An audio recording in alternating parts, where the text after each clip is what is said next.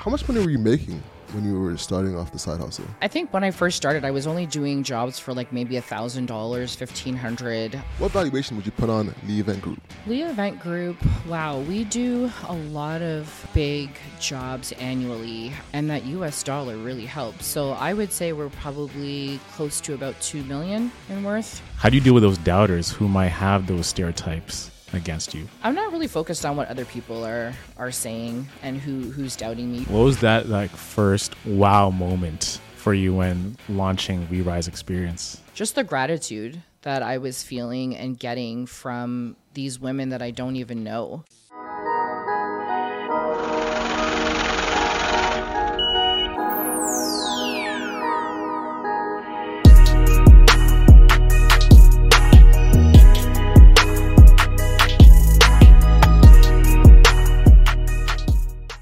Hello and welcome to Toss Over Everything podcast. This is the podcast where you receive stories, tips, and tactics from entrepreneurs who have done it.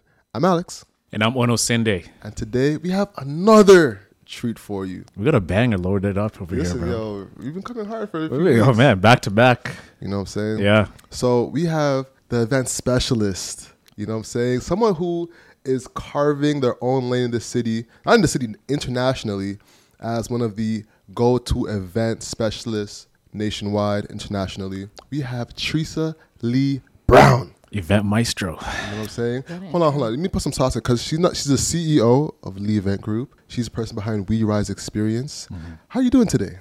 I'm doing great. How are you? Fantastic, yo. Honestly, there's a few things I want to talk about in this episode today, because you have an amazing journey. You know, you've conquered a lot. You've been through a lot. You know, researching for your episode, at first I was like, man, I want to learn about events. Mm-hmm. But then looking into you, seeing that you've survived cancer, you know, seeing that you were a teenage mom, seeing that, you know, you've built a team out and have so much experience being a professional. There's so much that we can talk about. So I'm really excited to talk about your story, because, you know, you've accomplished a lot and you have a lot of wisdom that comes with that, you know? So I want to start off in the early days, you know, talk to us about managing being a mom and going to college and university. Wow. I don't even know where to start. That was probably the beginning to the fire that was just burning inside of me. You know, I had this innocent child, and that person was depending on me to be successful. And I used that as the motivation and fuel that I needed to start the journey. When I was in high school, I was really, really strong in like mathematics, and all of my like math classes, I was always at the top of the class. So naturally, I just thought that, you know, it would be the easiest route for me to go to post-secondary taking something in accounting, because at the time I was a single mom. So I really didn't know, you know, how to navigate myself through that. And so essentially I just, you know, started off taking that program and, you know, going through the day-to-day and what I needed to do. But I did a lot of my initial journey by myself. So, you know, going to school, putting chairs together, putting my son on the chairs to sleep, because I couldn't even afford a computer. So I had to use a computer lab back in the day. But again, I was just like super focused on like graduating and providing him with like the best life that he deserved, because he didn't ask to come here. So it was a challenge, but it was like the first hurdle I jumped in that marathon. How do you like rise to the occasion? You know, your back is against the wall and you've got to manage this like every single day, because this child is here forever. So how do you deal with that pressure day in, day out, knowing that I got to do this, I got to do that, and I have to do it at the highest degree possible because there's no room for error? I mean, I just motivated myself by looking at him. I stayed prayed up. Like I prayed a lot. I read my Bible a lot, and I leaned on the village that I had. So the support system, whether it was friends or family, even teachers, you know, and I guess that would kind of navigate me through that second hurdle, where I just learned the art of asking and really just being focused on that end goal and not having any pride to get to where I needed to go to. What lessons did you learn from that experience? Just to stay focused. And it doesn't matter the cards that you're dealt, you can still come up with a winning hand, I would say, for me, yeah. Are there moments you had doubt that you might not come up with a winning hand? Absolutely. There's plenty of times that I like cried myself to sleep or, didn't know where things were going to be in a couple of days or a couple of weeks. But I really just tried to keep a positive mindset and just continue to remind myself that my son was depending on me to be successful and whatever that success looked like. It doesn't necessarily have to be monetary, but just being able to provide that level of comfort that we deserved and just those necessities. Yeah. Shout out to moms, like you have a lot of pressure on you. You've got to do everything. I remember even just seeing my mom like growing up. There's something that I've always felt that moms have internally when they've got to do things and they've got to make it happen. There's like a certain superpower that, moms tap into that I don't even know where they get. I'm like, why isn't, dad, like, look at what she's doing. Like, why don't you have this superpower? Like you can juggle so many plates at once, and it's super admirable just being a child and seeing your mom do that. It makes you want to work hard. It makes you want to go after it and all these different things that come with it. So no, toast to you for doing all you can do at the time, and look at where you're at now, right? So thank you, killing it. Thank you so much. Yes. So let's fast forward a bit. From doing the research, you started your event company while maintaining a full-time job. Yes, I did. Walk us through that, like trying to balance the side hustle with the main hustle. How was that experience for you? So the main hustle was the goal for the longest time, right? I started off kind of in a junior position in accounting, and I'm really aggressive and I'm very determined. It's kind of my personality. So I moved up the ladder relatively quickly in my main hustle, and I ended up getting to the point of being a VP of the company that I was working for. They exposed me to, the art of event planning, and I didn't think that I would love it. I just was very organized and had the ability to multitask, and I took that on. But at the end of the day, I was diagnosed with thyroid cancer. And while I was recovering, I really made the decision to really drive energy into my side hustle. So just to take a step back, when I was working my main job, I was doing like sales conferences and like birthday parties or like internal, events for them. And that's kind of where things grew for me. And then, I decided that I wanted to create this, I guess, intro to the second hustle into like a career. When I was diagnosed and I was in the hospital, I just remember telling myself that I just wasn't fulfilled. I wasn't happy with, the way that I was going with my, let's call it 9 to 5. And I just decided that I wasn't going back to work. I was going to run with, Leigh Event Group on a full-time basis. And I'm just going to take a risk. I had no plan, no business plan, literally had no savings. We had just bought a house, and I had to look at my husband and say like, hey, guess what? I'm not going back to the 6-figure job that I was working. I know that I only started this part-time, but I'm going to run with it. And he backed me, and literally that's what I did. Once I recovered from my cancer, I just drove all my energy into Leigh Event Group. Wow. That's insane. Wow. That's a lot. That's insane. That's a lot. First off, shout out to you, man. Shout out to Kev in the back. Hubby in the back. Shout out to you for being like such a support, and shout out to you for making it through and making that decision as well. All right, so break down the confidence. Like, where did that confidence originate from? Because you can have imposter syndrome during that time period where you're just healing from cancer and you're like, all right, now I want to take this full time. Where did that confidence come from? Where did you know that this was your talent? I would say that I was getting a lot of feedback from like those few jobs that I was doing. So at the time of the transition, or let's call it breakup from my main hustle to Leigh Event Group going full time, I had started to dabble in like public work. So events that were outside of my company that I was working for. And a lot of people were like, you're a natural at this and you really should run with it. And I feel like the confidence came because I was able to use some of my transferable skills into my, full-time career or new career. And with a combination of just what people were saying, I feel like it was just an organic move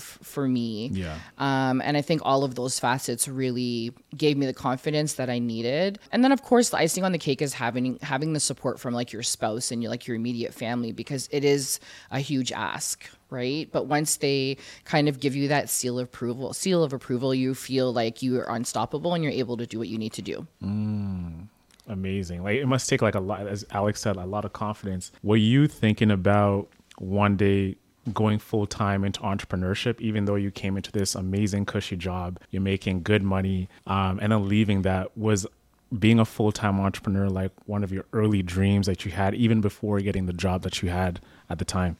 Absolutely not. I don't come from a family of entrepreneurs. I come from a family that has really just instilled great values, but they have really said, you have to follow that traditional sense. You go to school, you get a great job, you make as much money as you can, you buy a house, you get married, you're successful. But I think God had his own plan for me, and, introducing me to events through that traditional job that I was in was probably the best thing that could have happened to me.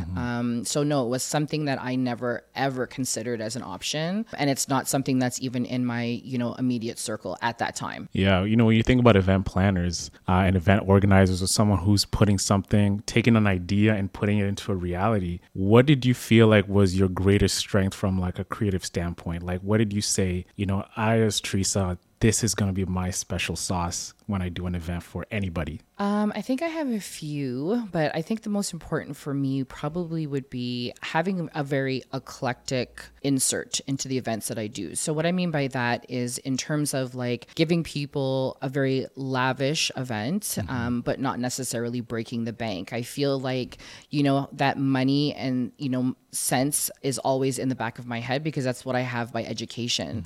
So I'm always up for the challenge to curate these, magnificent events, but not necessarily have that equate to what you would think is going to be something relatively expensive. So mixing, a few pieces or a few things that are relatively expensive, but at a very cost effective price point. I think another thing too was really at that time when I had started Leigh Event Group, there wasn't anyone that looked like me in the industry. So that was another driving force for me, was to really provide these events and curating something as exceptional as other communities were, but giving it to my community as well, and keeping in the mindset that our community doesn't necessarily have access to certain things or certain understandings or certain financials that maybe other communities do, and not allowing them to feel that they are not deserving because they don't necessarily have those accessibility points in in our community. So how much money were you making when you were starting off the side hustle? Like, what was the average event making for you? You being in the actual position of event planning? Yeah. I think when I first started, I was only doing jobs for like maybe $1,000, $1,500. I was relatively new, so I was scared to do a lot of like full planning. So I did a lot of coordinations to start. So there's a very big difference between, a coordinator versus a planner. And essentially the way it rolled for me was like I was a coordinator first, $1,500, $1,000 per job ish. And then I introduced myself to like partial planning, which is kind of coordination, and then some planning, but the client has already done some of theirs, and then segued myself to event planning and obviously event designer now. So yeah, back then it wasn't as much because I was very focused on quantity, not so much quality. And I felt like taking the most jobs would give me the most experience.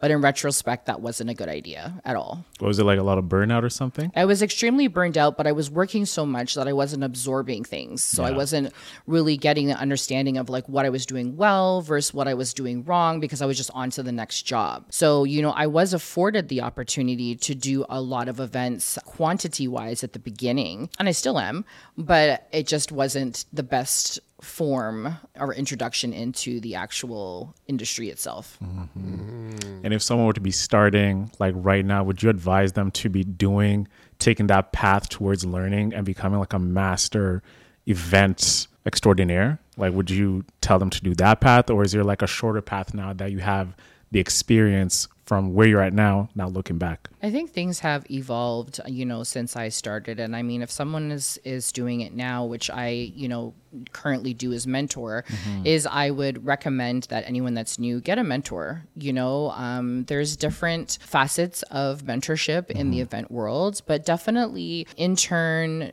shadow, and you have the resources now to really prepare yourself for entry into, the event world itself. Yeah, and I can't wait to dive into the advice for young creators. That's going to be, I think, one of the most useful aspects of the show. But I want to get into your business model right now, because you have, 3 businesses right now? Yes. And, first off, I'd love to ask you, what valuation would you put on Leigh Event Group? Leigh Event Group, wow, we do a lot of big jobs annually, and that US dollar really helps. So I would say we're probably close to about 2 million in worth. I mean, we're talking about 13 years now, so yeah, 2 million. Let's talk about the events to start, right? What's the usual business model? For event planners, essentially, our business model, I think business models vary. For me, we do planning, management, and design. So that has opened up a lot of revenue streams for us. We're not just doing event planning. So I think from an event planning perspective, really, we just are really kind of like focused on the core aspects of bringing social, corporate, and weddings together. Right now, my business represents about a 60-40. So we're about 40% weddings, 60% corporate. And then design makes up another portion of that. So I guess that's kind of like a high level overview in terms of the model itself. Hey guys, thank you so much for watching the show. We have some amazing merch live on our website right now. My personal favorite is the definition tee. You can go find it in the link below. And if you don't like that, you can explore some other products on our website. All right, so you were telling us about ghost designing, which is something I've never heard of before. Could you tell us about that? Yeah, so I'm a ghost event designer, a ghost event planner. Essentially, it would be equivalent to a ghostwriter. So, companies will pay us or subcontract us to put on their events. So we do events for TIFF, Art Basel, New York Fashion Week, Pre-Grammy Week, etc. And often PR agencies will just contract us. They will sell the service of event planning, but they don't have an in-house event planner or event designer or event manager, depending on what they're looking for. And then what that does for us is they will just subcontract us under their brand. Of course, there's lots of documents to sign, a lot of NDAs to sign, but essentially we're producing the event, we're getting, our check. And at the end of the day, that we do a lot of. So for our 60% of our business that is corporate, I would say about 40 to 45% of the 60% of the corporate is ghost. How do you balance the feeling of like maybe not getting credit? Because if I'm like putting these events and like, damn, like I really bodied that event for you. I'm like, I did that. That's me. How do you look back and like, man, I want some credit. I want people to know who Treasa is, that my name is behind it, but you're just getting the money. Do you sometimes struggle with maybe not getting credit for the things that you're doing for others that turn out way better than you expected? And, how do you process that internally with your team? Well, I'll just start with the second question first. So internally with my team, there's a lot of documents that they need to sign to work for me. I do a very extensive background check. So I'm not posting a job, post on Kijiji or just hiring somebody for the moment. Essentially, I have an internal syllabus that I have created, and I take them through a 4 to 6 month internal training process. Wow. And they work with myself or one of the other leaders on the team. And we do that for a few reasons. One, to just see if what they're saying on resume is factual. We're also using it to see what their strengths and weaknesses are. We're also using it to see if they are placed in the right aspect of the business, because they might have applied for an event planning role, but then after the 4 to 6 months training, I realized that they're stronger for event design. I know I'm elaborating a little bit more here, but in terms of like some of the girls on my team, some of the girls that we have determined they can sketch, or they have access to like doing rendering. So I'm like, why did you apply for an event planning role? Your strengths lie somewhere else. So we kind of do that. And then at the end of that, there's like a whole program and questionnaire and things that we do internally. But that to be said, they have to sign a series of documents. So they're aware from the very beginning what the expectation is and what, could potentially happen. You might be doing more than a wedding. You might be doing more than just a social event. And this is what you have to be, you're signing up for. They're prepared to also understand that some of the events we do, we take their phones, or they just don't have access to their phones. And they know that it's a breach of their employment contract with me if they're ever caught doing any of that. So, all of my internal documents are handled by my legal team. So they're aware. I can't run that risk. In terms of the first part of your question, it doesn't bother me anymore because I'm already past that whole ideology of being focused on accolades. Or you need credit for it. Yeah, I'm seasoned. I'm good at what I do. And if you know what I do, I'm good at it. So, and that speaks to the business itself, and it speaks to the clients that we represent. So I'm at a different stage. I'm a lot more focused on just, having multiple revenue streams and trying to grow the business from what it was, even 12, 13 years ago. So, not having accessibility to photos and videos or the content that I may need, it's fine. There's always some level of compromise to some extent when I am signing as a ghost, but I just can't publicly post things. But in my media kit or my press kit, there are references to, some of these exquisite events that we've done. Yeah, that's a ruthless 6-month process. And I'm curious, do people ever get past the 6 month, compared to, okay, they made it through, to the people who started and then didn't make it through?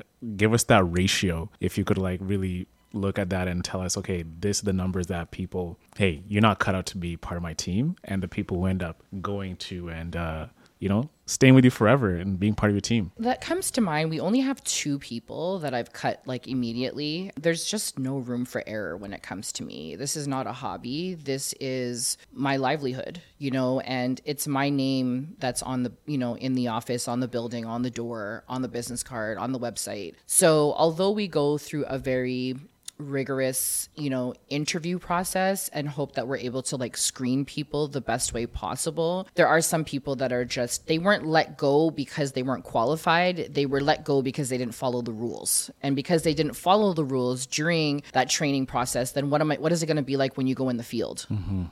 So just 2. Everyone else has successfully, passed that 4 to 6 month internal training process. Yeah, it sounds like you have a very short leash on understanding, hey, if you're cut out for this, if you're not cut out for this, hey, this might not be good for you. Yeah, I do. I'm known to have a no nonsense attitude. And I think it just comes with its own set of pressure and stereotype. Like I said, when I started over a decade ago, there wasn't anyone that looked like me. And, for me, I felt that we had a lot of stereotypes, as business owners, and just not being as successful in delivering our services and products or whatever we brought to the forefront have always been, minimalized or overlooked or not taken seriously. So I think that's where that pressure has come into play with me, because I'm we have to set the bar extremely high, because I don't want, 1, any room for error, and 2, I just don't want to fall into any of the stereotypes, that we may have had in the past, not Leigh Event Group, but I mean as a community, for running businesses. So that's why I run a very tight ship, but it works. Yeah. Oh, I was going to say, how do you deal with those doubters who might have those stereotypes against you? I'm not really focused on what other people are saying and who's doubting me. You're always going to have people that are going to doubt you, especially when you're moving yourself up, up that mountain, up that ladder. And for me, the more doubters I have, it just means it's the more successful that I am. And I really just stay super focused on what it is that Leigh Event Group is delivering, or any other facets, We Rise Experience or the We Rise space, and just making sure that we're focused on our end goal and not focused on what, other people think or feel. I want to get into some of the more of the inner workings of running an event too. For instance, getting allocated a budget and balancing that. What are some of the challenges that you've had when running an event, and what are some of the lessons you've learned that you could share with the audience? So some of the challenges I think that I've had, and even still very frequently, is just the educational piece from the client. So the budgets that they're presenting are very Pinterest worthy or very, website worthy in terms of what they want, but they're not educated, quote unquote, on the industry to know what the pricing is.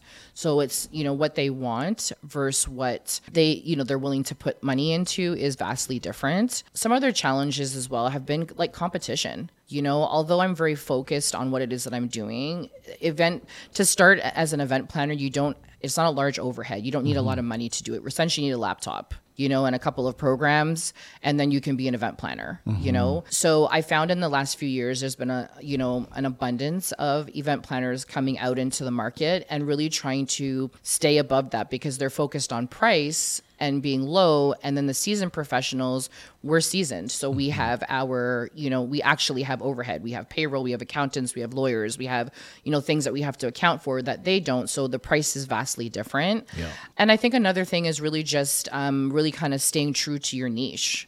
How do you stay above that competition? How do you stand out above the rest? That's a challenge in itself, because you're always evolving essentially as an event planner, right? And you want to try to make yourself yourself, remain a leader. I don't really like that word leader, but let's say remain a leader. Stay on top. Stay on top. That's it. Why don't you like leader? Because I feel like everyone's capable of being a leader. And I feel like leader is just so, it signifies like one person. And I feel like there's many people that are on top and are doing great things. It doesn't necessarily have to be one person. Gotcha. It's almost like people have their own zones of genius. Yeah. Yes. So it's hard to call one person a leader when you have to default to someone else's leadership in their zone of genius. Yes. Got you. Well put, bro. Shout out to Isaac. Yeah. All right. So let's get into WeWise experience. I feel like that has been like, because even though you've grown the event business, it feels like WeWise experience has been like almost like a staple, like a flagship brand for you. Is that safe to say? Yeah, absolutely. Yeah. So walk us through the inception of it. I started WeRise Experience because I wasn't surrounded by like-minded women. I felt like I was rowing a boat by myself. I found that it was very difficult to find the support system that I need. And what I mean by that is I don't mean support from family and friends. I mean support from industry professionals or others that are doing, other entrepreneurs. And not everybody is going to have the mindset, the level of aggression and, being assertive and being a go-getter. There's a lot of introverts. There's a lot of people that, may have different things happening in their lives that they don't have access to like these resources that they need, or it may be a deterrent. They've done, they lack researching skills and they've started to research and they can't find what they're looking for. And they're like, I'm just going to throw my hands up kind of scenario. So I said, okay, you are a leader, there goes that word again, and you have access to a lot of the notables, within the city. They've either been your clients, they're your friends, or you've done some type of partnership with them, and you have a plethora of clients that are entrepreneurs that are not in the same world. So, Treasa, you have the ability to fuse these two worlds. You have the ability to pick up the phone and have people in the same room. You have the ability to create a universal hub for women, Black women, allowing them to garner this access and these resources and these tools basically by just going to one source. So I woke up one day and I literally grabbed a blank piece of paper and started figuring out how I was going to make this happen. WeRise Experience initially was WeRise Brunch. So it was just a brunch. There was like an era a few years ago where there was a lot of women's brunches, We trying to be like Rock Nation Brunch? Right. Hopefully one day I can get there.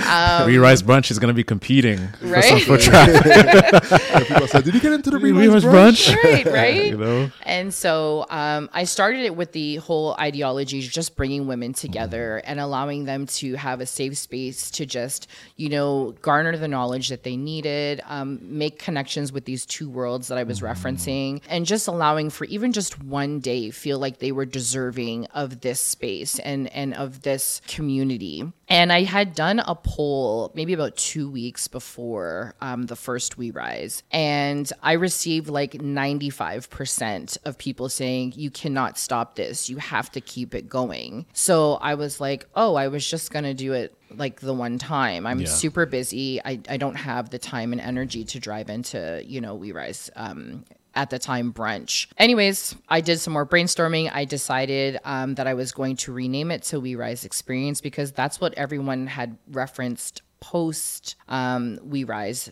let's say the first one, that it was just an experience for them. And then unfortunately COVID hit and it slowed us down, but I was grateful for it because it slowed me down to the point that it allowed me to think very clearly. Every move that I make has to be intentional and thought out, especially when I'm tapping into or creating a community for women that look like me. So during that time, I really kind of thought about some of the challenges that women were bringing to my attention during COVID. They were starting businesses. They didn't have access to funding. They couldn't find grant writers. They were like, do we need a business plan or not? Where do I find a mentor? I'm dealing with mental, wellness issues because I'm stuck in home all day with my kids, or I'm trying to juggle work-life balance. Now I'm forced to work from home. Like all of these things were just coming into my inbox because I do mentor. I don't mentor just event planners, but, business professionals in a whole. And so it allowed me to like rebrand, rethink about the moves that I wanted to make. And then I launched We Rise Experience. So essentially, We Rise Experience is the first of its kind. There's been a lot of, women groups, but this is the largest Black women's business summit in the country. So it is currently self-funded, but, if I'm rowing that boat, I know eventually I'm going to get some people that will, pour into me as I'm pouring into others. But that's the focus, and that's We Rise Experience. This podcast is brought to you by Treasa Cellars. If you didn't know, Treasa Cellars is the only Black-owned wine company in Canada. Right now, I'm holding the Rosé, the 2021 Rosé bottle. This drink is amazing. I mean, it's perfect for those dishes such as seafood, where you're cooking shrimp, you're having some pasta, whatever it is you're having. Grab a bottle of Treasa Cellars, the Rosé. If you're having a date night with your significant other, you know what to grab. Grab the Treasa. Whatever it is, grab the Treasa. I mean, you will not go wrong with this wine. It's perfect for everybody. If you've never drank wine, this is a great bottle for you. Or even if you're a wine expert, you're an aficionado and you drink everything. I mean, you cannot go in Treasa. I'm telling you, this wine is really, really good. And even though I'm boosting it this hard, is because I really love drinking it. And I'm someone who loves to drink wine. So whatever it is, whatever the special occasion, check out Treasa. They have Sauvignon Blancs, they have Rieslings. I'm holding the Rosé right now. They have a wide variety of different collections of different wines you can choose from. Make sure to check them out. The link is going to be in the description. Check them out. Order a crate for yourself, or you can send a gift to someone that you want to gift some wine to. You can't go wrong with that. So Treasa Cellars, check them out. Link will be in the description. And now back to the show. So what was that like first wow moment for you when launching We Rise Experience? Just the gratitude that I was feeling and getting from these women that I don't even know, that were just genuinely excited, genuinely feeling fulfilled, genuinely feeling that they were in a space that they could, garner this knowledge, genuinely feeling like they now have tools to, pick up the momentum in their business. So definitely that gratitude was very overwhelming for me, but it was very satisfying. And I think that would be my first wow moment. Yeah. You know what's interesting? It's almost like your life changes when you're faced with adversity.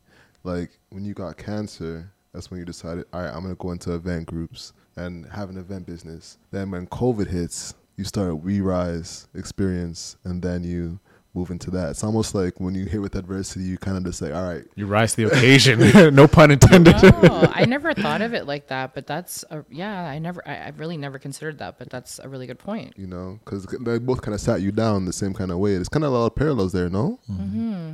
Yeah, man. I just had to say that. This is on my mind. Thank you. Yeah. So with We Rise Experience, you go from a brunch to like a summit, a conference, yes, right? There's so much that has to happen to bring it to that level, right? Let's talk about that, because there's a big jump that happens, right? And I think there's a lot of lessons in that. So walk us through that process. For instance, how much was a brunch to start with, and how much was the experience? So I think initially for the brunch, we were charging $100. Yep. $100 for general admission, awesome. And I think $150 or $175 for VIP. Yeah. Okay. And then the experience, because COVID hit, and again, going back to my number sense, I didn't want to come out of the gate being astronomically expensive. So I knew that if I had to take an L, I would, because I'm giving back to a worthy cause. So essentially, I think this year for 2023, we were $200, $250 for general admission, and $400 for VIP, something like that. Mm-hmm. Dope. And is that the only business model of just straight ticket sales, or is there other ones like sponsors, things of that nature? So there's different facets. I mean, I do have in-kind sponsors. I did have some other small business sponsorship by monetary that stepped up to the plate and, offered, a small amount to contribute to different aspects of the business. We did introduce merchandise this year, but I gave that away to the VIPs. I just wanted to kind of dabble and see what the feedback would be before I reintroduced it into the community and even into the next summit. That's the extent of it right now, other than obviously some affiliate marketing, some social media marketing, etc. But next year we are like really pulling out the big guns. So we've started selling tickets already, and no one knows the date. They don't know the location. I'm in the pre-sale form, and we're 62% sold out already. Wow. I have no VIP tickets left. Wow. So it's just general admission that I would be opening it up to the public. Wow. Everyone wants to be a VIP. Everybody wants to VIP. Well, the VIP for me is very intimate. Yeah. Because I create a very elevated experience for the VIPs. So I usually cap that at around 50 people-ish. And then the general admission, obviously there's more that goes into that. I think a great thing to do would be like maybe even make different tiers of the VIP, right? So it's like, hey, like, okay, this is VIP level 1. You can do this, 2, 3, and 4. So everyone still gets that VIP experience. But there's just like different trigger points. Like, okay, you pay more to access this, maybe just not one track. Just something I'm thinking about, like when you're talking about VIP and it's only 50 available. What do you think about that? I think it's going to be really hard to manage. Yeah. It becomes a huge undertaking from an operational and logistics perspective. I do want to say that WeRise experience is an elevated experience. So even the general admission, they are getting far more than any other summit that I've seen in the country. So given the fact that I'm an event planner, I'm very focused on that experience and customer satisfaction. So I think a lot of quote unquote my summit competition, because I have to do market research, right, to make sure that I'm staying competitive and valuable. I think a lot of my competitors, quote unquote, probably just have like a light lunch or a buffet lunch and maybe some tea and coffee all day. They get a couple of speakers and they might get a swag bag if they get a swag bag. For WeRise experience, we're serving breakfast, lunch, and we have a full like late night buffet. Plus you're getting headlining speakers, celebrity headlining speakers that we're flying in from the US. And we're featuring the top, let's say entrepreneurs in the city. Plus they're getting gift boxes, plus they're getting candles, plus they're getting swag bags. You're like Oprah at this point. You're like, you get a bag, what someone said. You get a car, you get whatever. That's what someone said this year to me. I'm like, definitely not Oprah, but yeah, hopefully one day. But yeah, so it's very, very impactful and everything is strategically done from a design perspective. Yeah. So great suggestion, but I just don't think it would work logistically. Yeah, you've been in the event space for like so long. What's like one logistical nightmare, even as experienced as you are, that you're always constantly wondering, man, this cannot happen. This cannot happen. You've had so many runs at it, but it still scares you till the day, even whatever event you're doing. God, there's so many scenarios I can think of. I would say probably not investing money in key vendors. So if we're looking at, all event types, not just weddings specifically, I find that, we'll use media, for example. Media has grown cost-wise significantly over the last few years. You used to be able to get a photographer at a relatively decent price, and then cinematography, same thing. But now the media teams, quote unquote, as we refer to them, they've stepped their game up. You're getting same-day edits. You're getting, a lot more social media. They're dumping out social media because sometimes people for events want social media as well. And so they're not seeing the value, as in the client, is not seeing the value in having a strong media team present. So they cut back or they skimp on it. And 9 out of 10 times it's a nightmare because you don't like your photo. You definitely can't do anything about your photos. At least if you don't like cinematography, they might have the raw, and then you can kind of edit and play with it. But you can salvage it a little bit. Right. But for photos, like when you cheap out on a photographer, then that's your one-time shot. Yeah. So there's a lot of stories I can give you, but I would say that would probably be is just the fact that clients don't see. And again, it goes back to the educational piece, right? They're not aware of what the costs are in the industry. So they just said, that costs $3,000. That's too much money. Not seeing that $3,000 is actually low for a photographer. That's not even expensive. Yeah. What about external variables that might happen, right? Because you can plan for an event. You're like, okay, this is going to be a hit. But there's also some leakage there that you got to account for. Like this could happen. So what's your process of setting up contingency plans when you're launching something for Friday? If it doesn't work, okay, we have this as a backup plan or something like that.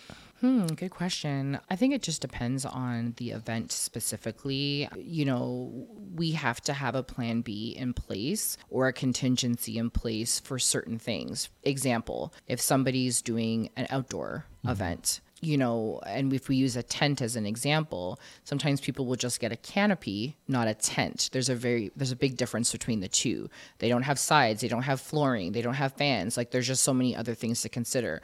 So often what we will do, because we're so seasoned, is we often have our own vendor accounts. So what we will do, or myself or someone on the team will do, is arrange to have that on standby. So in the event that we need it, it goes onto our account. We can recoup the money from the client after. But at the end of the day, we have the plan B. So if we have to pull the trigger a couple days before, we can let them know.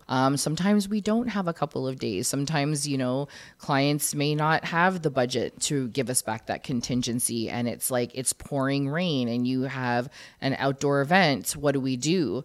At that point, we just have to work a miracle and try to figure it out. But I think it starts with the inception of the planning process and really just identifying what the client wants, what's their must-haves, what's their negotiables, and really guiding them in the right direction so that we don't, if at most point, don't have to rely on a plan B. Yeah. I'm going to ask you to keep it a buck with me. Keep it a buck. Mm-hmm. What was one of your horror stories where like, I cannot believe this is happening? It's like a fire festival. Listen, it's right there. I know it's right there in your head. Tell us right now. It is like a fire festival. I should have known this too. We had a client that contracted us about 2 months before their event, and they were doing, let's say, a summit, for context. And the story was they had gotten rid of, some of their vendors because, they just weren't working to their expectations. It was a huge opportunity at the time that I thought. So I had taken it. Didn't think that there's red flags. Why did you fire your planner? Why did you, all of these scenarios? Get to find out that the event is happening and literally nobody's paid. So I'm getting calls on the Monday. The event is on Saturday and people are like, we're not paid. So we're not showing up. Or people are coming to our office because things are being delivered, like products, and they're saying like, you guys can't use these products because they haven't been paid for. So the client has to pay someone else that money. Lawyers calling on behalf of vendors because their clients haven't been paid. It was just a complete mess. And the client basically overextended themselves and just didn't have the means to be able to fulfill. Correct. And the onus fell on us because we're the planners. We're the go-to. What I mean by that is like the planners take the short end all the time because we're the ones that they're assuming that we know everything, right? Mm-hmm. They're not realizing that when you're doing an event, the responsibility of payment is from the client, not from me. That's something that's in my contract. So I don't exchange money on behalf of the client. And a lot of the times the vendors are not aware of that. So they assume that we knew that the client didn't have the money and we're a part of the fiasco. And do you have like some sort of insurance? Absolutely. Yeah? Yeah. And also your own lawyers too to back you up. Yes, I do. Yeah. Yes, I do. Yeah. I mean, lawyers are very critical, even for We Rise experience, for example. My lawyer was there. Although she wasn't there in like a public, hey, I'm the representative, you know what I mean? I had her there. I paid her to be there for the day so that if anything went south with any of my like headliners, I had her right there already. Because there's different contracts. And I think people don't really think about that. A lot of times people will just go on Google and they'll look up like a photography or event planner or just like a template. And when you become very seasoned and you start dealing with like corporations and celebrities, whether they're A, B, C, or D list celebrities, you really have to take a different look at the documents that you have and what you're providing because those templates are just not going to do it. And like for your vendors, right, you have a very rigorous process for choosing your employees. Do you have that same process for your vendors, like deciding who's going to be representing my team at this spot we're doing this event at? Yeah, so at the beginning, obviously not really. When you're new in the industry, you're just trying to work with everyone. It's like take what you can get. Yeah. And, I think at that point I was just kind of like focused on making connections, not really again focused on the quality. A lot of the vendors that I work with now are repeat or repetitive because what do they say? If it's not broke, it doesn't fix it. Right. So, but a lot of the vendors that I do work with right now are leaders, are top of their category. And that's because I'm not prepared to compromise quality. So if I'm working with somebody new, or like a client is saying, hey, I want to work with ABC company, I will do the vetting process, that we have. And we have, it's not as detailed as hiring somebody to work with me, but we certainly have an internal vetting process that we will go through. I'm also a part of a lot of like event planning associations. So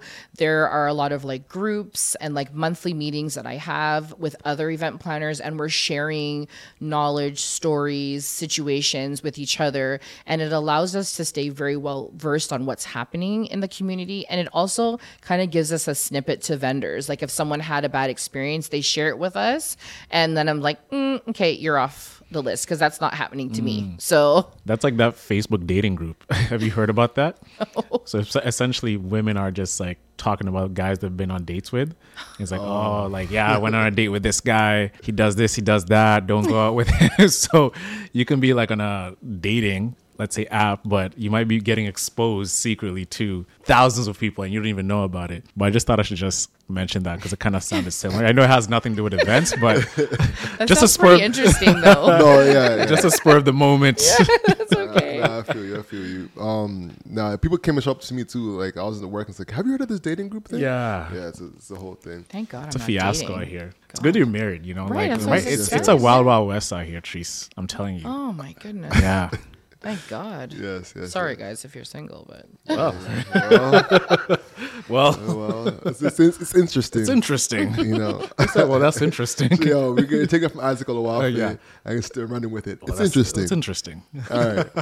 So as we're close wrapping up, I want to dive deep into tips for small event creators. Because here's the thing: you mentioned it earlier. All you really need right now is a laptop, and you're an event creator. Right.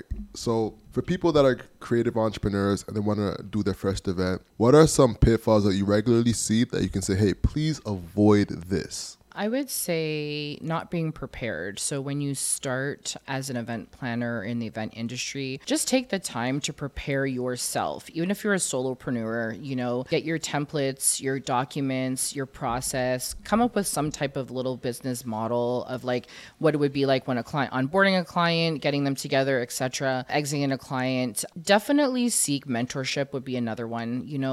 Don't be afraid to ask. Shoot somebody an email or a DM, whatever you're comfortable with, and just say like, hey, I'm new and I'd like to potentially shadow you or learn. If you don't have the money to pay a mentor or coach, then I would say number 3 is intern. Just do an internship. There's always opportunities to do that in terms of like the event industry or a creator in whole. Make connections. Yeah, definitely make connections, because if you make those strategic connections, then the right individuals will pull you up. So I know that we're talking about pitfalls, but at the end of the day, we just want to make sure that you are preparing yourself, and not the lack of preparation is a pitfall in itself.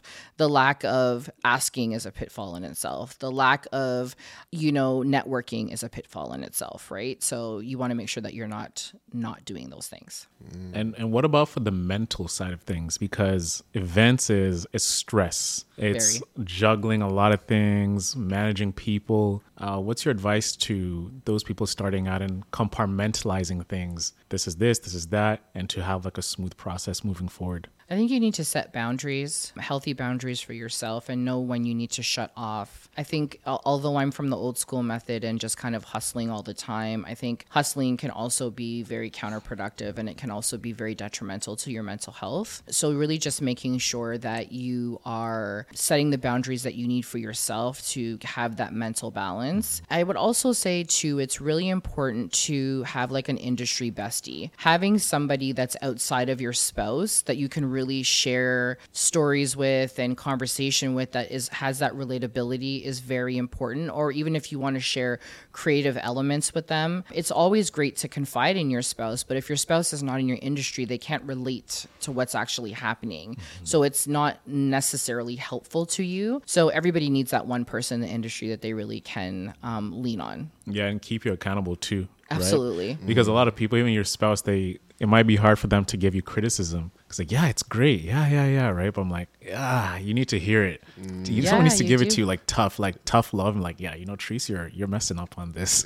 Yes, I have my industry bestie. She tells me all the time. To step it up. Yeah. You don't get the chicken soup questions. Right? You know what I'm talking about? Chicken soup questions? A little bit, yeah. A little bit. I know the concept, reference? the idea of it, yeah. The reference comes from Boy Meets World. You know, I don't know if y'all remember Boy Meets World. With Topanga. And, Mr. Feeney. Mr. Feeney. And he that guy was like Yoda. That's a fact. He was definitely Yoda. I'm like... He asked his wife at the time, or a woman he was seeing, how's my chicken soup? Well, no, the woman asked him, how's his chicken soup? And he was like, it's pretty good. It's okay. And you never saw her again because it was a chicken soup question, you know? She was expecting a specific answer in order to, feel accepted by him, you know? But that's neither here nor there. As we're towards wrapping up, what's the future for We Rise Experience? We Rise Experience is going to be national. We are starting in Toronto, but we intend to take it across all of the major cities that have a large Black population. We also are going to expand to a weekend summit. So we won't just be one day, we'll be multiple days. As well as we are dabbling with the idea of opening it up for men as well. We've had a lot of interest, from our brothers that are just really interested in being a part of We Rise Experience. And listen, men are a very critical piece in our life, and so I think that it's important that we're all getting this knowledge and these gems and this experience and the We Rise space that's going to allow us to continue to pour into the community all year. I think that, as impactful as We Rise Experience Summit is, it is only one day.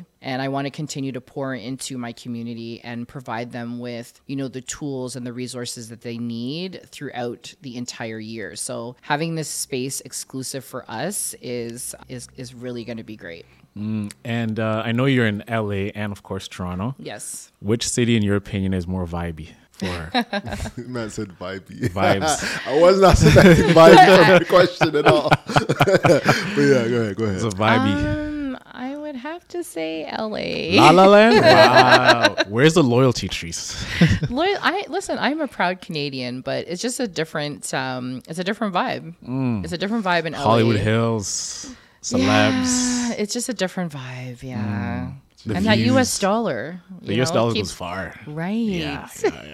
That's a fact. Awesome, yo. So listen, we're definitely gonna pull up to We Rise Experience, man. Listen, I've been looking outside the club. You know what I'm saying? Looking like, dang, all those women in there. It looks quite nice. Let me in. You know what I'm saying? So I'm happy. We're gonna have to separate the guys from the girls if that's the case. I wasn't saying it like that. I was saying it looks like there's a lot of professionals in there. You know what I'm saying? That I like to network with. Yes, even that could be taken like. I'm just kidding. People sliding on LinkedIn now, eh? Like LinkedIn. Really? Yeah. I've heard this. Yeah, LinkedIn is. I've heard this. Is the new dating app. Look, think about it, man. Like, okay, you see a very attractive woman, educated, has a good job, right? In proximity. It's like, Interesting. Awesome. Awesome. I've never done a LinkedIn slide, but hey, I've heard it's happening. And some people find love on LinkedIn. Okay. Yes. Well then. All right. Well, where can people find you? You can find me on Treasa Leigh Brown on Instagram, my first, middle, and last name for my website, Leigh Event Group, on Instagram and on TikTok and on Facebook and website, and for We Rise Experience, on Instagram, website, as well as Twitter. I think I covered them all. Amazing. Too many brands. With that being said, the hustle is what you can't control, so control your grind and control your life. I'm Alex. And I'm Ono Sinde. And I'm Treasa. That's the show, y'all. Peace. Have a great week, everybody. Thank you. Thank you so much for checking out this episode. Make sure you visit hustleovereverything.co and cop some fire merch that we have in the store. And then we'll see you in the next episode.